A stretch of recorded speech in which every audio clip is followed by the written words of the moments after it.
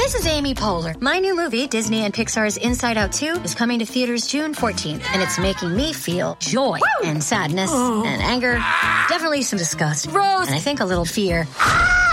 But I'm also feeling these new emotions like anxiety, embarrassment, envy, and ennui.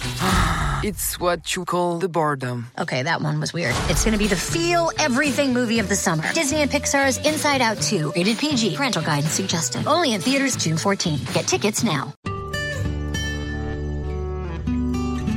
This is Debbie Sorensen. Today on New Books in Psychology, I'm doing something a little different. For a change, I'm interviewing a historian today. Her name is Dr. Hannah Decker, and she's a historian who specializes in the history of psychiatry. And I'm interviewing Dr. Decker about her book, which is called The Making of DSM-3, A Diagnostic Manual's Conquest of American Psychiatry. And in this book, she writes about the history of the revolutionary third edition of the American Psychiatric Association's Diagnostic and Statistical Manual. And in the book, she also explores the history of American psychiatry at that time and how the new version of the DSM shifted things. And myself, as a clinical psychologist, I have mixed feelings about the DSM, as do many mental health professionals, but it certainly has a huge impact in my field and in my daily work. And to me, reading this book and listening to Dr. Decker talk about her work was really helpful in terms of putting some of the controversy around the DSM that continues with the new version into a bigger historical context. So let's take a listen. Hello, Dr. Decker. Hello, Dr. Sorensen. Thank you so much for being on New Books in Psychology today. So today we're going to be talking with you about your new book, which is called The Making of DSM-3, A Diagnostic Manual's Conquest of American Psychiatry. And I was just wondering if we could start the interview with you telling us a little bit about yourself and your background. Sure. I'd be glad to do that. I was born and educated in New York City. I went to Barnard College as an undergraduate and Columbia University for my master's and doctorate. At this point in my life, I think I'd call myself a cultural historian of psychiatry and psychoanalysis. I've been fortunate to be able to have dual training in history and in psychiatry and psychoanalysis. With the doctorate in history, but also a fellowship and postgraduate fellowship at the Cornell University Medical College in the history of psychiatry and the behavioral sciences. This is a program that's still going there and has been for many, many years. So as a result, I not only teach in the Department of History at the University of Houston, but I'm on the faculty of the College of Medicine and adjunct professor of medical history in the Menninger Department of Psychiatry. And there I teach psychiatric residents, history of psychiatry. And I'm also an adjunct faculty member of the Center for Psychoanalytic Studies, Houston, where I join as a co-teacher in teaching fellowship trainees. So I really enjoy, these various aspects of both my training and my ability to use it. How did you? What sparked the interest in the history of psychiatry as a specialty? Well, it started with an interest in Germany. My family was quite decimated during the Holocaust, and friends of my family as well. My parents were never in the Holocaust. I mean, they came to this country from Europe well before then, but still, I remember my mother crying over letters that she was receiving from the ghetto. So this was pretty powerful for me. So when I decided on graduate work, I thought I would do German history, and my professor mentor in that was Professor Fritz Stern. And as he's basically an intellectual historian, a historian of ideas. And as we were batting about a dissertation topic, we kind of went back and forth. I'd say something, he said, no, well, I don't think so. And then he'd say something, and I'd say, oh, well, I don't think so.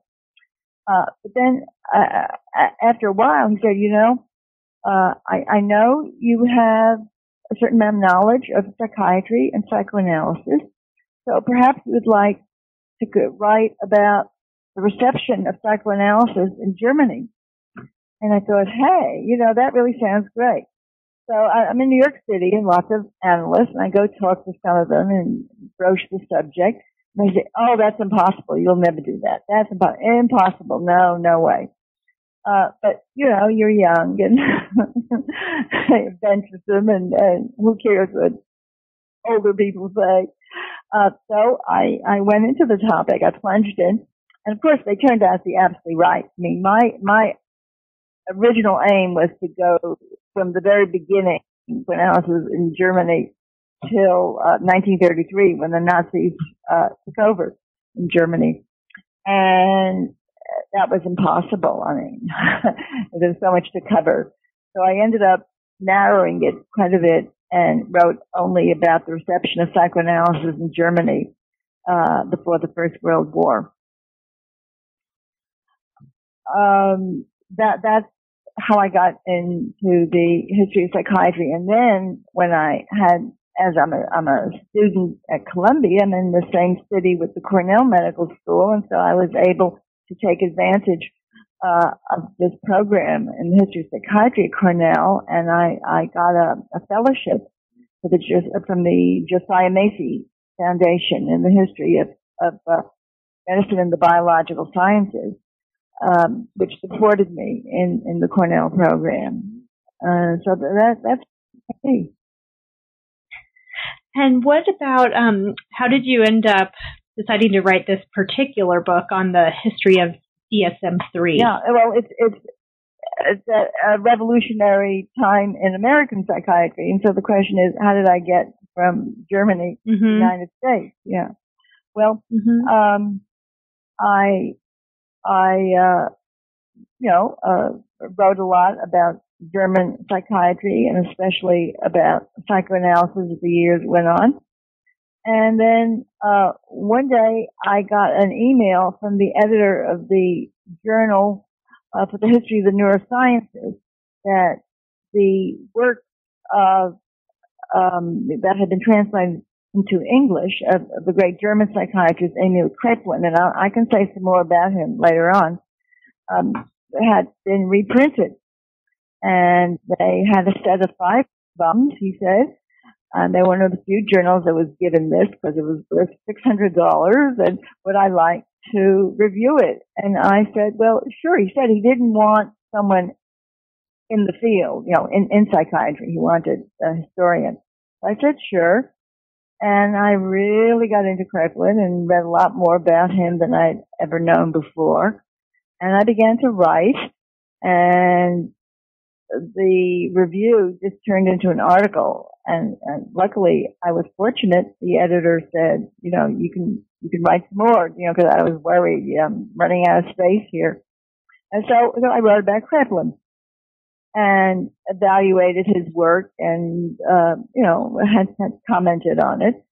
And then after a while, some time passed, and the editor, one of the editors of the journal called History of Psychiatry said that there would be a special issue on Kraepelin, and would I write about Kraepelin's influence in the United States? So I said, okay, sure. And so I looked into that, and that's what got me across the ocean from Europe to North America, because the DSM-3, and DSM stands for the Diagnostic and Statistical Manual, and DSM-3 means the third edition of this manual, which is put out by the American Psychiatric Association. So Kraepelin had started a tradition of what we call descriptive psychiatry, where he paid a lot of attention to what he saw and what he observed. Said, we don't really know what most of the etiologies, the causes are of mental illness, but we can pay attention to what we see in front of us, and we can pay some attention to the course of any given illness, and then try to figure out, where is it going? I don't know whether I should talk more about Kraepelin right now, or whether you'd like me to talk more about Kraepelin a little later in terms of... Why don't we talk about it now? This is a nice segue. Because he's actually sort of, predates he's sort of early on in your book and early on in the history of all this. You want to just tell us a little more about him? Sure. I'd be glad to. Kraepelin was born in Germany in 1856. The same year, by the way, that Freud was born in Austria. And that's sort of important in the story. So Kraepelin decides to become a psychiatrist. And as it turned out, psychiatry in Germany and even in Europe, I think, as a whole, by the end of the 19th century had really come to a dead end. That is, there were a lot of studies into brain anatomy and physiology, and they yielded nothing. And there was kind of an air of pessimism and gloom because they're just putting more and more people into these large asylums, warehousing people, and there's nothing they can do for them. And all the avenues of research have petered out and are going nowhere. So in this situation, this is a situation where Kraepelin said, well, maybe the way out is not to pay attention to brain slices, but let's just observe and see what we see and describe what we see and try to make some sense of where we are. And actually, this is where Freud came in as well. That is, he responded to that dead end just the way Kraepelin did, except Freud went an entirely different direction, into the direction of developing psychoanalysis and saying that mental disorders are based on unconscious conflict. Of course, Kraepelin would have none of this. What Kraepelin said was, let me see if I can make sense of all these symptoms. And he ended up saying if we study all the psychotic symptoms and notice their courses, it seems to me we have two big groups. One is what he called dementia praecox, early dementia, which later on in somewhat of a changed form was called schizophrenia. And that is a bad diagnosis, he said. That's just going to go downhill. But there's another group, he said, where the psychotic symptoms are all very similar. But if you look carefully, you'll see they abate, and the person gets better. They may get sick again, but they do get better. And so you can tell the relatives of those people, your poor family member has what Kraepelin called manic depressive illness, or close to what we call bipolar today. And your family member is sick, but hang in there, and in a year he'll get better. So this is Kraepelin's big contribution in writing textbooks, whereby he gradually figures out that of all the symptoms and all the classifications that people are writing that are going nowhere, and all what he calls brain mythology that's going nowhere, here is something that we can do to help our thinking. And this is what Kraepelin did, was descriptive psychiatry. And this is what DSM-3 ended up being, a manual of descriptive psychiatry. I was wondering, if you think we have time, I could read a little bit from Kraepelin, just Sure. to give you an example of what a brilliant describer he was. That would be great. Oh, okay. You let me know if I'm going to spend too much time, but I just want to give you a sample. So for this would say in the second chapter on Kraepelin, I introduce it in this way. To read Kraepelin's early chapter, Psychic Symptoms, in the section of his textbook on dementia praecox, is an intense experience. In a rapid fire, tumbling out on one another are descriptions of 53 symptoms in 68 pages. And then, for example, Kraepelin fixes on something he's called agitated dementia praecox. And he vividly describes frequent hallucinations. He tells us that the patients see mice, ants, the hound of hell, flies, axes. They hear cocks crowing, shooting, birds chirping, spirits knocking, bees humming, murmuring, screaming, scolding, voices from the cellar. And then the patients he says all kinds of filthy things they hear. And the voices speak about what the patient does. And they say, that man must be beheaded, hanged, or swine, wicked wretch, you'll be done for, the voices say.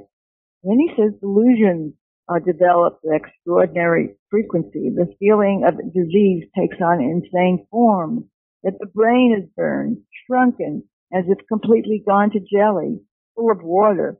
The mind is, quote, drawn like rags from the brain, unquote. The tongue is made of iron. These are the feelings, right, that the patient is describing. The lungs are dried up. Blood is in the spinal marrow. The flesh is loosened from the bones. The patient is not a human being any longer. And again, that's a subjective sensation. These delusions are frequently accompanied by ideas of sin. The patient has, by a sinful life, he thinks, destroyed the health of body and mind. He is the greatest sinner, has unworthily, has denied God. God has forsaken him. He is eternally lost. He is going to hell. And in connection with these ideas of sin, ideas of persecution, says Kraepelin, are invariably developed. The patient notices that he is looked at in a peculiar way, laughed at, scoffed at, that people are jeering at him. People spy on him, Jews, anarchists, spiritualists, persecute him, poison the atmosphere with poisonous powder. Poison the beer with prussic acid. You know, I could go on, but very vivid. Yes, he could have been a poet if he hadn't been a psychiatrist. He really was a brilliant writer. And we don't see these things anymore, by and large. This kind of extreme hallucinations and delusions, because we have medicine. And usually most people, if they get this ill, are getting treatment. And treatment for their voices and hallucinations and delusions. So this is psychiatry like anyone learning psychiatry today, a medical student or resident sees nothing of, nothing. But this is what it was like. So I wonder if we could maybe switch now over to American psychiatry and talk a little bit about what was happening in the years between World War II and the start of the DSM-3 process. What was going on and what was the public perception of psychiatry like then? What was happening after World War II, psychoanalysis became very important in the United States, partly because a lot of emigre analysts from Europe running away from the Nazis came here, and partly because the psychiatrists in the army in World War II were better, the psychiatrists who were psychoanalysts were better able to help the soldiers who were suffering what used to be called shell shock, or combat fatigue, to come back to themselves pretty quickly before the illness became entrenched. It was very impressive. Oh my God, people were saying, look what these guys can do, these psychoanalysts, aren't they great? They used a lot of hypnosis in partly to do this. And so people came home from the army vowing to become psychoanalysts. And so psychoanalysis became the vogue, and what happened was psychoanalysis promised more than it could ever deliver. It was very, very, dominant, and most of the chairs of the Department of Psychiatry in this country were analysts, and psychoanalysis was taught to all the medical students and residents. But at the same time, there were, by this time in our country, 500,000, 500,000 people locked up in state asylums, in state hospitals. And for them, psychoanalysis offered nothing. And after the war, there was a big expose of the conditions in which these people were living. And there was quite a reaction that somehow this was terrible and had gone all wrong. And clearly, psychoanalysis had not helped the situation at all. And so as time went on and we got into the Vietnam War in the 60s, it was this general feeling, of rebellion in this country and rebellion against authority, and a lot of rebellion saying, how can you lock people up? Maybe there's nothing wrong with them really. Maybe they just a little odd or a little eccentric, but, how can you do this? And it just got to the point where, if two physicians, decided that a person needed commitment, and it came before a court, and the judge overruled the physicians and said, no, I know this person seems pretty sane to me. He's talking this way, that way, the other way. So he could overrule the psychiatrist. And so the American Psychiatric Association was very upset by all this and by what was called then anti-psychiatry. And then there were a lot of people speaking out against psychiatry at that time. Maybe if we revise our scientific manual, our DSM, our manual, I should say, not scientific, our diagnostic manual, to be more scientific, just sound more scientific. Maybe we can put down all this anti-psychiatry stuff and the fact that psychiatrists, have less and less of a say in what happens. And it was really, I can't emphasize how much anti-psychiatry played a role. Because, for example, in 1969, the American Psychiatric Association, the APA, met in Miami with their annual meeting, and there was a plane flying overhead carrying this big banner that said "Psychiatry Killed." This was the situation, and the APA thought, maybe we can turn this around with a new manual. So that's what was in the air leading up to DSM-3. And what about the neo-Kraepelinians? Am I saying that right? Yeah. They were sort of coming along at about the same time, right. And they were pretty important in the story as well. Well, they were actually in a minority, and a much scorned minority. And the so-called neo-Kraepelinians, that is, those people who decided to follow in Kraepelin's footsteps and ignore psychoanalysis and describe what you see and try to do research into the causes of mental disorders.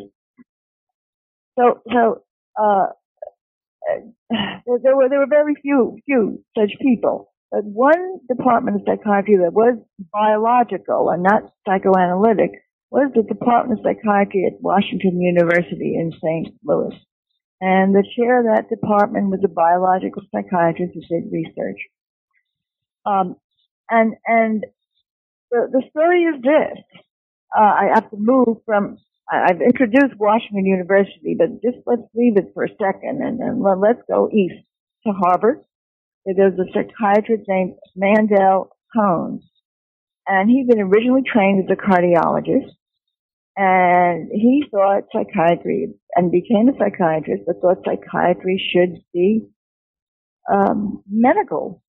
And he was virulently anti-psychoanalytics, so much so that the psychoanalysts in the Department of Psychiatry, who dominated the Department of Psychiatry, wouldn't even allow him an appointment in their department. And so Mandel Cohn ends up in the neurology department.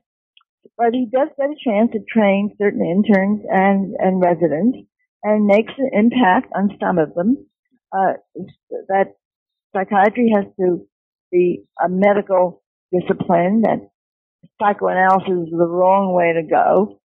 And one of these people who he trains is a man by the name of Eli Robbins, who turned out to be a quite bright person. And when he was ready to leave Harvard after his residencies, both in neurology and psychiatry, Mandel Cohn said to him, "Go to Washington University. That's the place for you." And so Eli Robbins, following his guru, his mentor, went to Washington University, and became friends with some of his contemporaries in the Department of Psychiatry, who started teaching them what Mandel Cohn had taught him about how you make a diagnosis and so-called operational criteria that you will use to list the symptoms, and these are the kinds of diagnostic criteria. You just list the symptoms. And so Eli Robbins taught this, in particular to two guys, Daniel Gouzet and George Winnaker. So here you have this troika, this trio of Robbins, Gouzet, and Winnaker. They're about the same age. They have similar backgrounds. They come from Jewish families where the parents have been immigrants. And they sit around at lunch every day and they shoot the breeze and they brainstorm. What can we do to turn American psychiatry? What can we possibly do to, as one said, I think Gouzet said, make a dent in American psychiatry? And indeed, this is what began to happen. That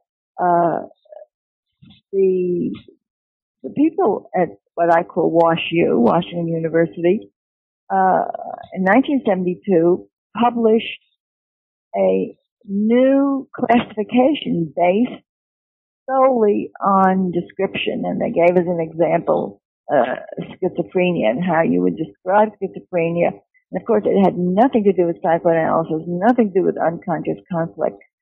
And this paper, as we say today, went viral. People, because there is anti-psychiatry in this country. Psychiatrists are feeling the brutus.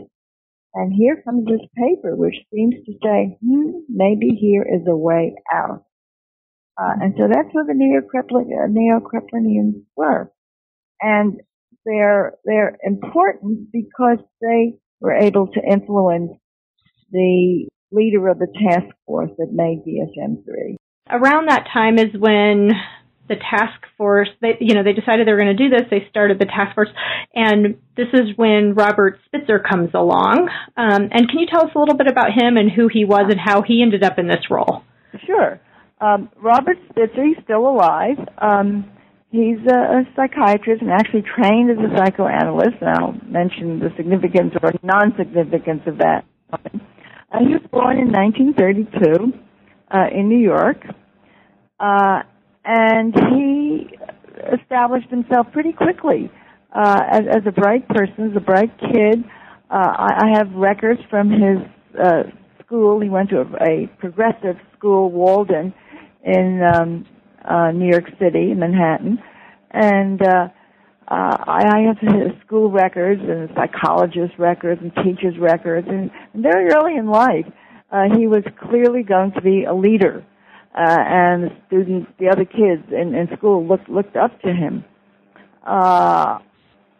And by his teenage years, he was very, very, he was studied by a famous sociologist, David Reisman, wanted to see how political attitudes are formed. And so he interviewed Spitzer at school, but of course published it with another name and another location. But when I interviewed Spitzer, I jump ahead to this, when I first started to work on the book, he told me that he had been interviewed by David Reisman, and that he appeared as Henry Friend in Reisman's book Faces in the Crowd. So Spitzer hadn't told anyone this, and so I was able to go to Reisman's book and get all this information about Spitzer.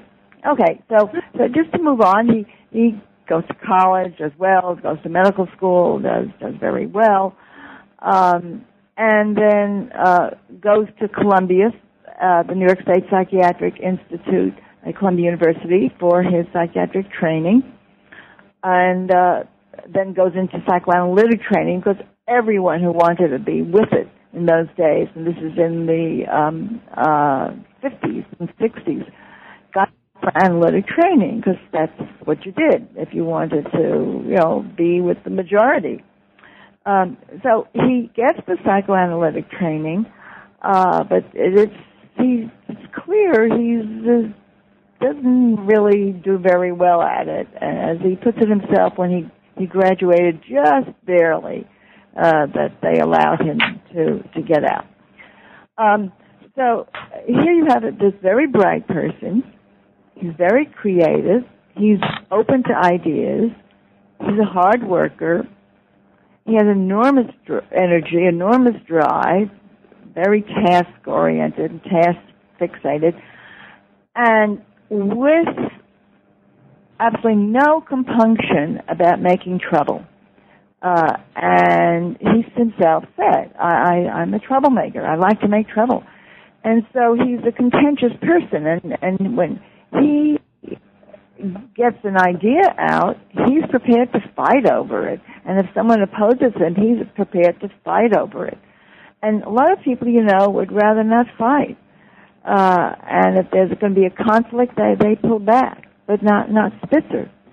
So he's in, here he is, this bright, rebellious person, and he is the one who is going to end up with making DSM-3. And what happened was this, how he got the job.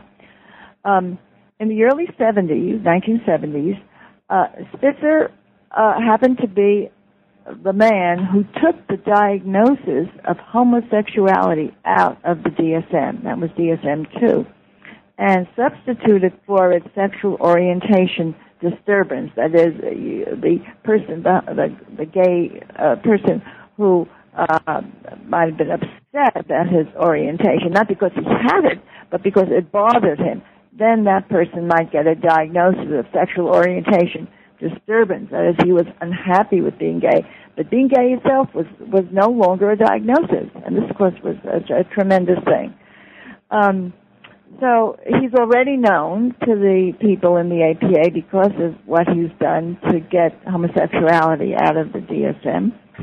And at this point also, he's a graduate psychoanalyst, and he's really finding psychoanalysis not his bag, not his cup of tea at all.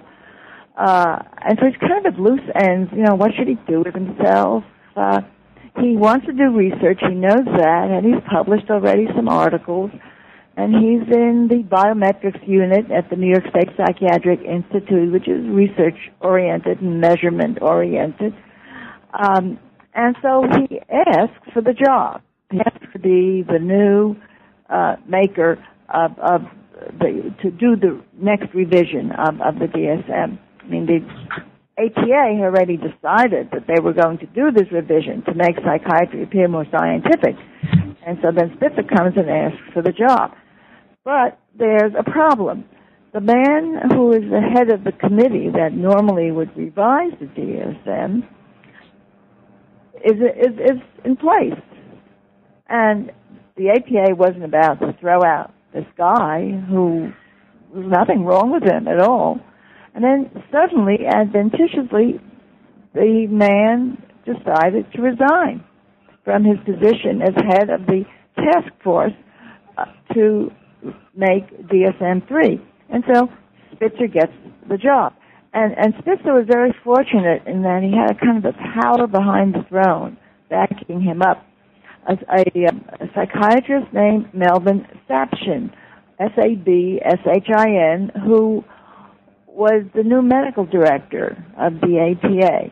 And Sapshin had come to that job to make psychiatry more scientific, to try to undo the anti-psychiatry.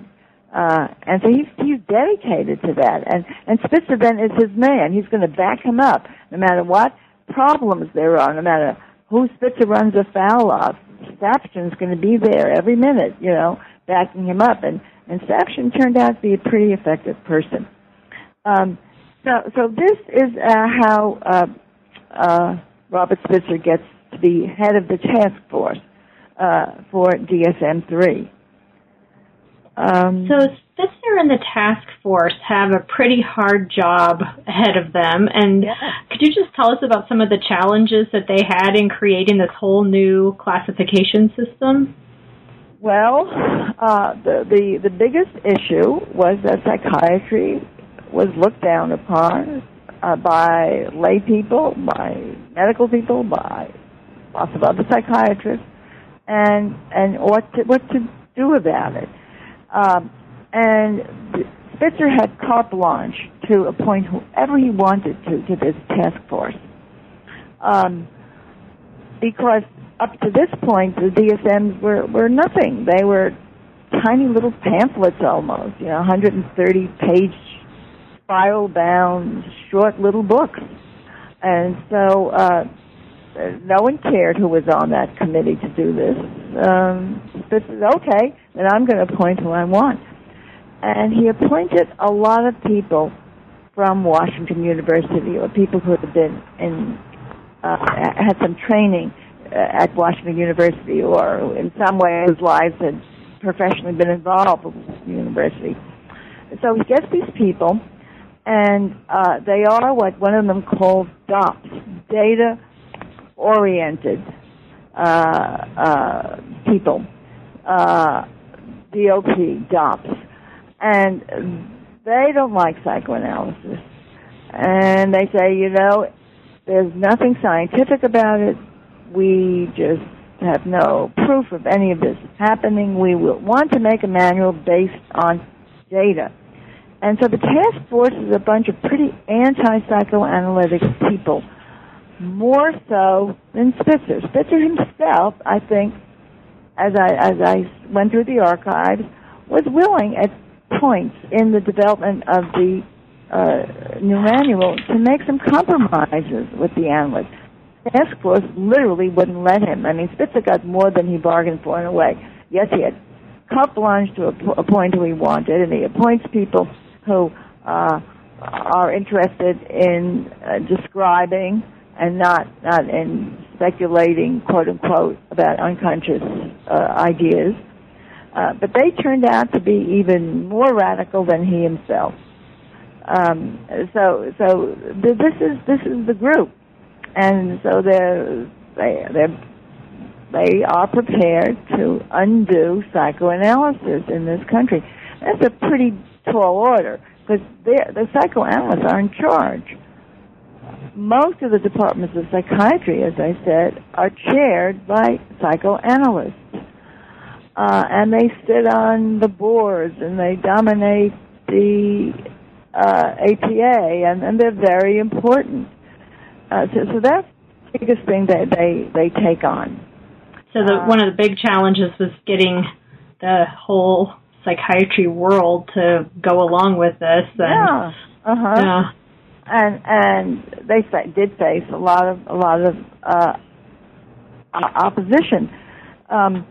But part of why they were able to do it is that the analysts, I'll just call them that for short, sitting in a position of power, didn't think they had much to worry about. And so they're very slow in challenging what's going on. And then they come to the fight.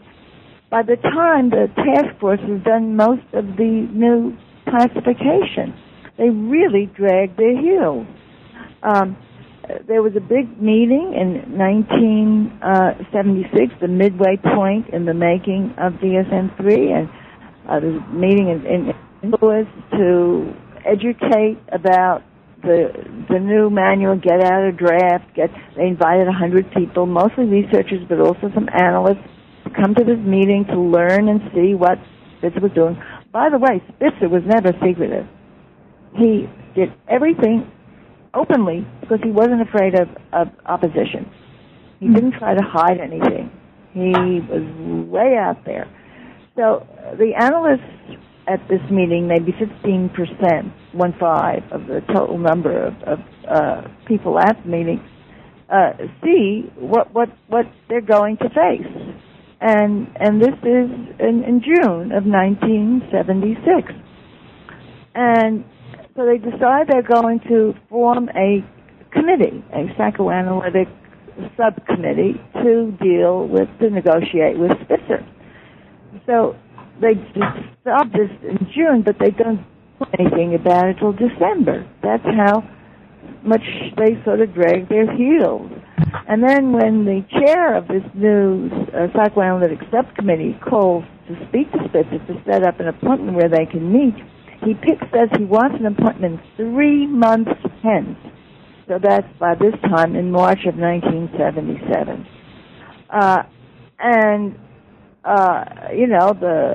The horse was out of the barn by that point, because the task they should have acted a little faster if they wanted to have their voice heard.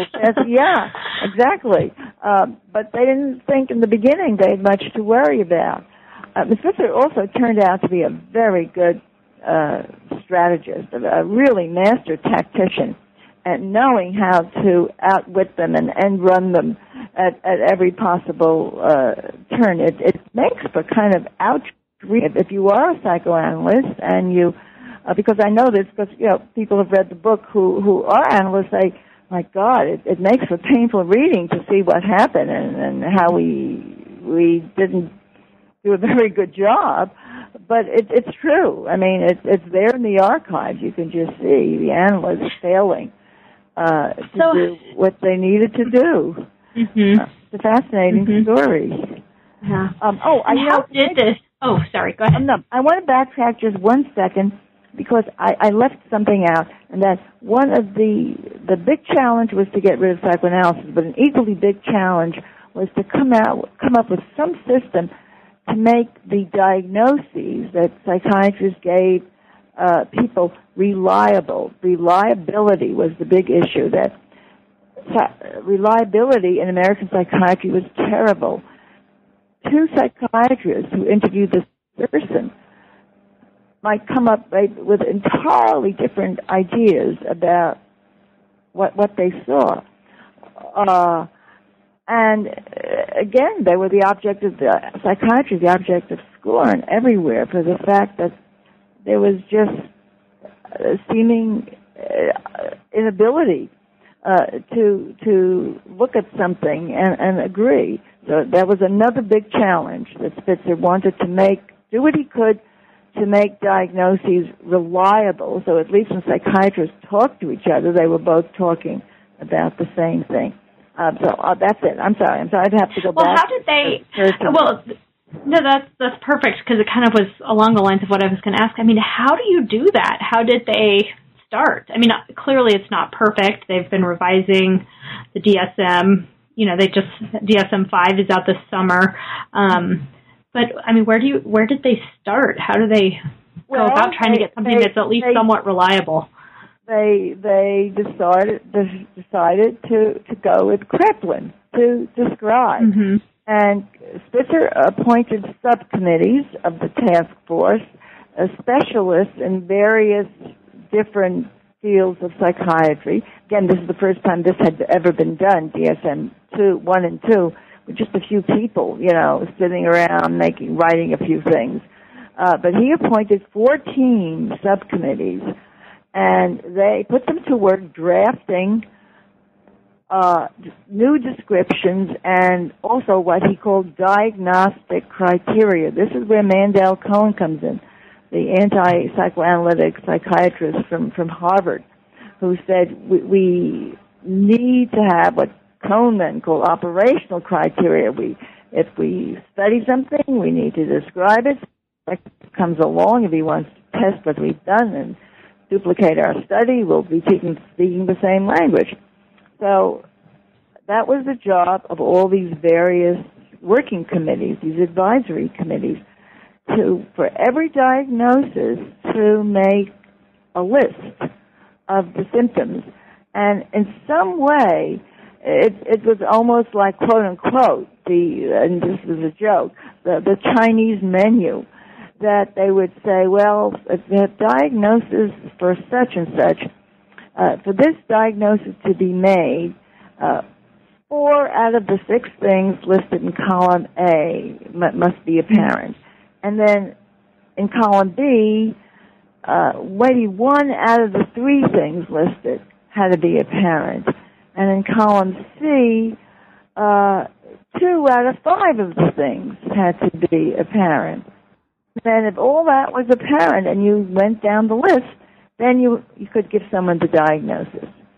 So this is the kind of psychiatry that was produced in the new manual, which we still have by and large in DSM-5. And it has come to be a problem in psychiatry. I don't know, when we should talk about that. But well, let's talk about that, because the DSM, yeah.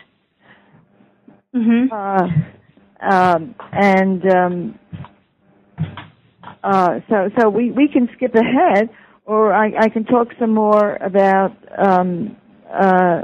Let's skip to that. So tell us some of both the positive achievements of DSM-3 as well as the problems with it. Okay, well, it's certainly been controversial in a lot of ways. Yeah. For one thing, it does lead to quote unquote checklist psychiatry. Residents are trained to do diagnosis, but they're not trained in most residencies to spend a lot of time with the patient. And so we have this specter today of 15-minute med checks. I don't know if you're familiar with the phrase, or your listeners are, but this is an unholy collusion of managed care in this country, of health insurance companies wanting to make profits, and of psychiatrists earning more money if they see 4 patients every 15 minutes to go over meds, and then they would in the same hour seeing 1 person for psychotherapy. And the insurance companies find it cheaper to fund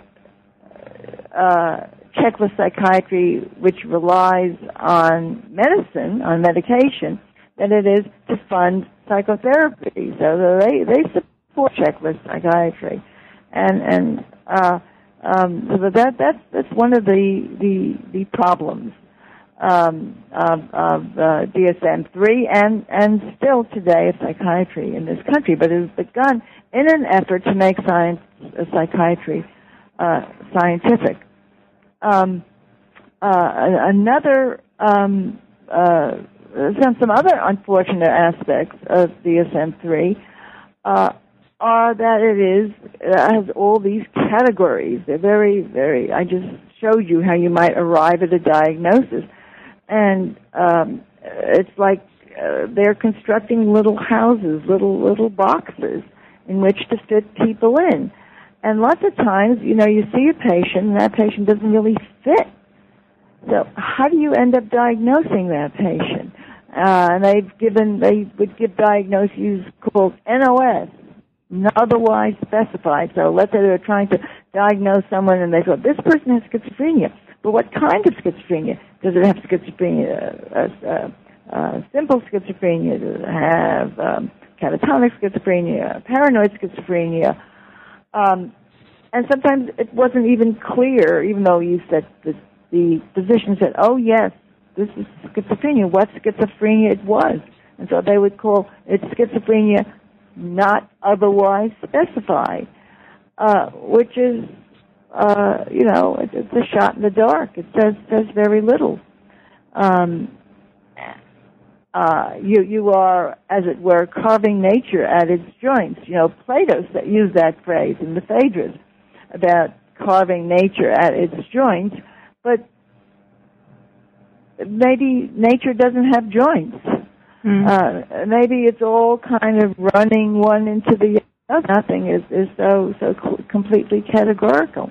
So another aspect of DSM-3 and attempt to fix it in DSM-5, though certainly not anywhere close, is poor validity. Yes, you get better reliability. So the psychiatrist interviewing the same patient will agree on a diagnosis, but is it a true diagnosis? Have you carved nature at a joint where it really shouldn't be chopped apart? And then so you end up with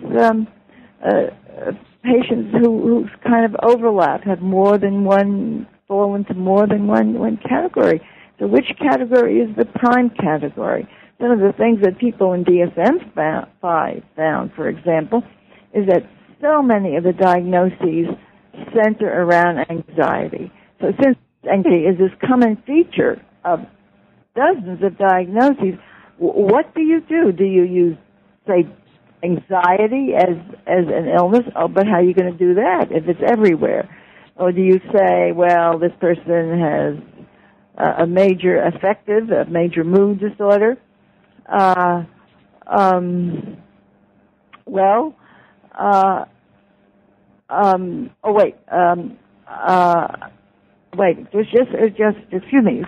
me. Hold on, just a moment. Okay, you'll have to edit this out. I'm sorry. No problem. Okay, do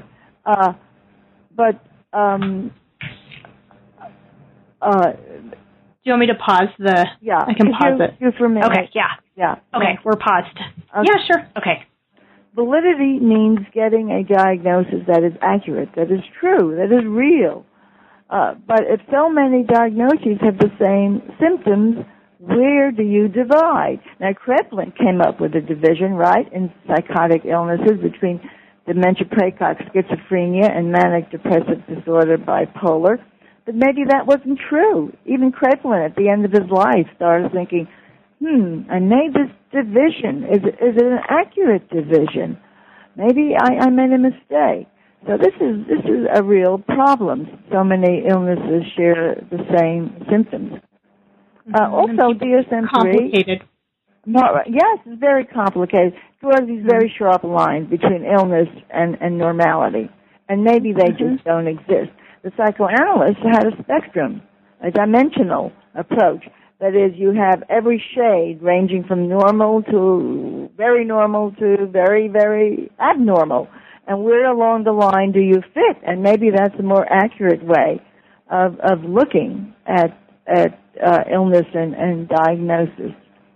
Another problem that came out of DSM-3 are all the new categories that Spitzer decided to put in the new manual. Because what Spitzer said was, let's make this new manual, DSM-3, an inclusive manual, something that all clinicians can use. Well, all clinicians have lots of different diagnoses, and if you put them all in, you end up with dozens of new diagnoses that never were before. As I said, the old DSMs, 1 and 2, were 134-page booklets. DSM-3 is 494 pages and a hardbound big volume. So what happened, in the beginning, no one thought of this, was that drug companies kind of rubbed their hands and said, new diagnoses, maybe we can find pills for them. And this is where that whole notion that we now hear today about big pharma came. Big pharma in psychiatry starts here with DSM-3 and the new diagnoses. So this is yet another unfortunate aspect of DSM-3. On the other hand, there are positive ones. We definitely should mention them, that you have the specificity of diagnostic criteria leading to reliability. You have what's called a multi-axial system of 5 different axes of diagnosis, which sort of gets around the checklist by forcing you to look at the patient as a whole person. Now, that's good in DSM-3. Also, it was found that in this country, the diagnosis of schizophrenia was vastly overused, applied to people who never had anything close to schizophrenia. So that's something else that Spitzer tried to do, and he cut back on the schizophrenia diagnoses, which turned out to be a very good idea.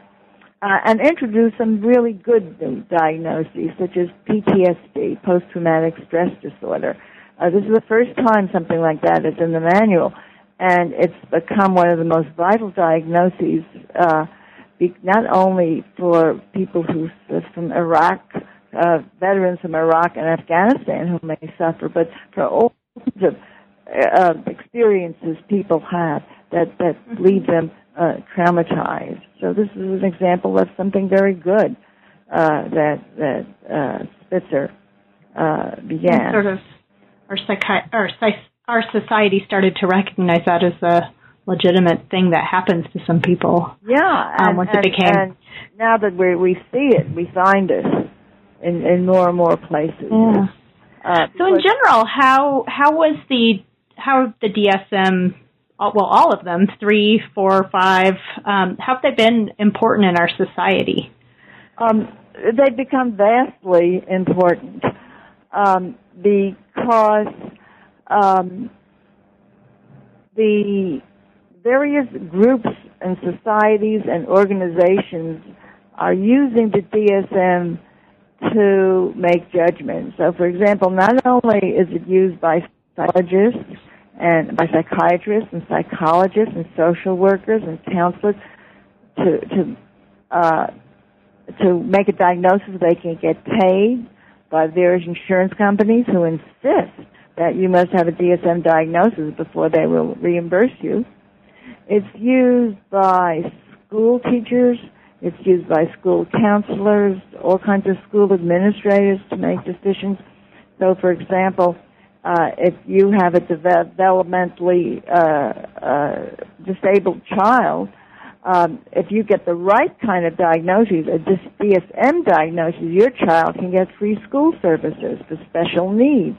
But if you don't have the diagnosis, you can't get those services.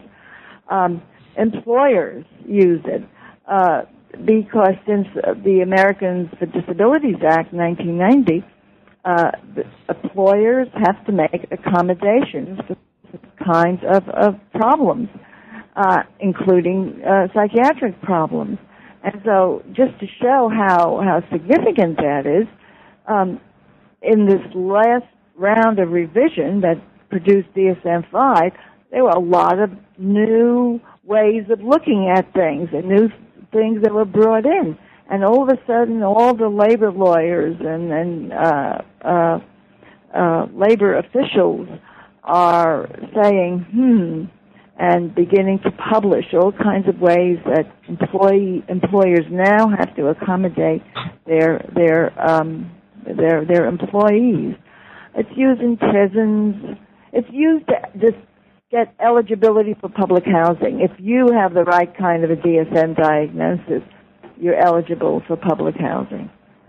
So I could go on, but you're beginning, I'm sure you can see by this, how millions of everyday lives are affected by the DSM, and DSM-5 is not going to change that. If anything, it's going to implement it all the more.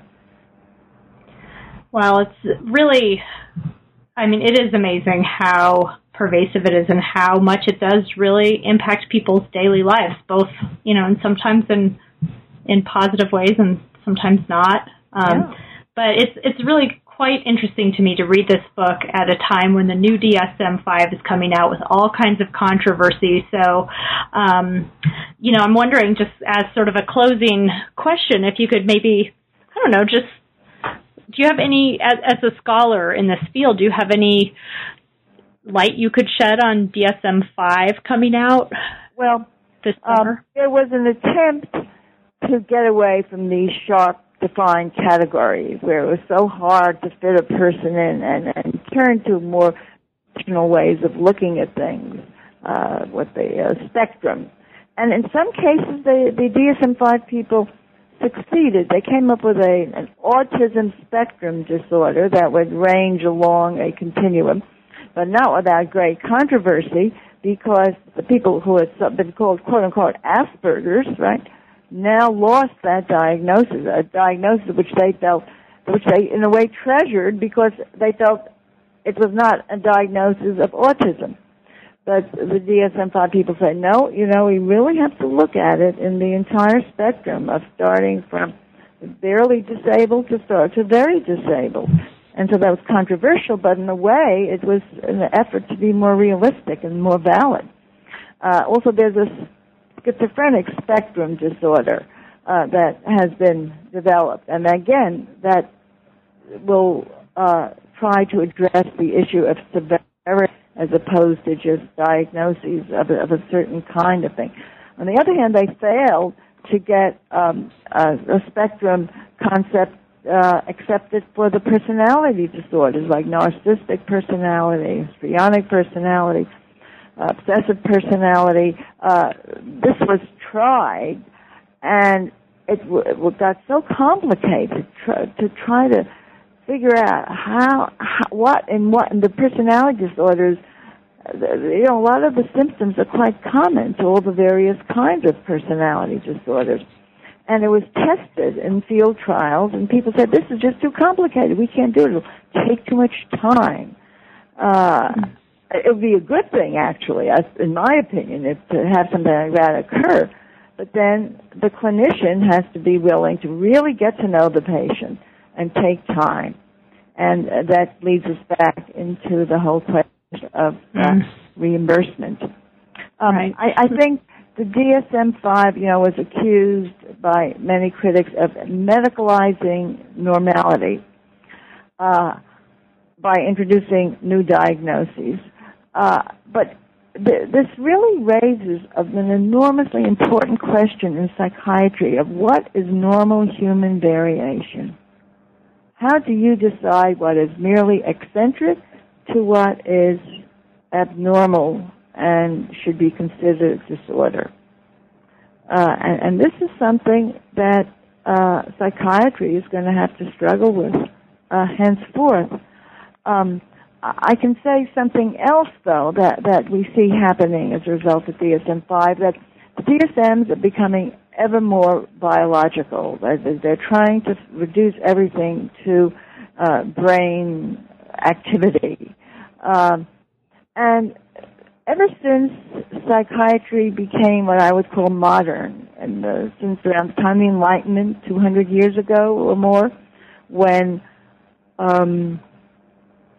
it was decided that mental disorders are not punishments for sin, or shouldn't be dealt with by religious authorities, but can be dealt with by medical authorities. There's been this violent swing back and forth in psychiatry between a biological, sort of physical approach to things and a more psychological or psychic approach to things, what I call material versus non-material. And psychiatry keeps going back and forth, to think that by now people would realize that disorders are a combination of biological and psychological factors, of genetics, of environment, and this has been one of the problems, I think, that has retarded psychiatry. Yes, psychiatry makes progress, but they keep fighting among themselves. And when, for example, in DSM-3, when the new task force, came to that, they threw out everything in psychoanalysis. Well, clearly psychoanalysis has great problems, but some of it is certainly valid. And so there's this name-calling and deriding and saying, we have to go this path only, and this is going to be the silver bullet, the magic bullet that will show us everything that we need to know. And so I'm troubled by what seems to be a lack of sophistication among very sophisticated people as to the fact that human beings are very complicated. I think psychiatry is the most difficult discipline there is, maybe harder to do than rocket science, because you're dealing with a human being in which 1 minute of a human being's life is not exactly like the next minute in the human being's life, as things are floating in and out and changing constantly. And so I see psychiatry as a very difficult discipline. I've said that before, too, to people who are critical of psychology and research. I mean, absolutely, it's not perfect, but, they're very difficult to study this, and it's incredibly complicated. Yeah, it's a human do the best we can. It's very complicated. Yeah. Well, I want to thank you so much. Could you tell us, what are you working on next? What do you have ahead? Well, I'm trying to show how it is that this notion of operational criteria got from physics to psychiatry, because that's how it started. In 1927, a physicist at Harvard, Percy Williams Bridgman, wrote a little book in which he said the way we should define everything in physics is through operational analysis. That is, we have to define any definition of any aspect should be according to the operations that make it possible to know about that. And then he called that operational analysis. And that was picked up, became very popular in psychology and sociology, and philosophy even in the 30s and 40s and 50s. And Mandel Cohn was at Harvard when Williams and other Harvard psychologists were developing this notion of making a discipline more scientific by operational analysis. And he, I am trying to show, got this idea from physics and turned it into operational criteria, which in turn turned into diagnostic criteria, which are still being used today in DSM-5. So there's this interesting dissemination of ideas of going from physics to psychology to sociology to philosophy to psychiatry. And so I've been writing a paper on that. And I'm also planning a new course as a result of writing this book on the making of DSM-3. I have decided to teach a new course on the history of madness in the West in the past 200 years, in which I hope to show some of these big themes. Well, that sounds really fascinating. This is very interesting, I think, to hear a historical perspective on the field, and I look forward to reading your future work as well. Well, thank you. Thank you very much. You're welcome, and thank you again. This is Debbie Sorensen. You've been listening to a conversation with Dr. Hannah Decker, author of the book The Making of DSM-3, A Diagnostic Manual's Conquest of American Psychiatry. Thank you for listening to New Books in Psychology.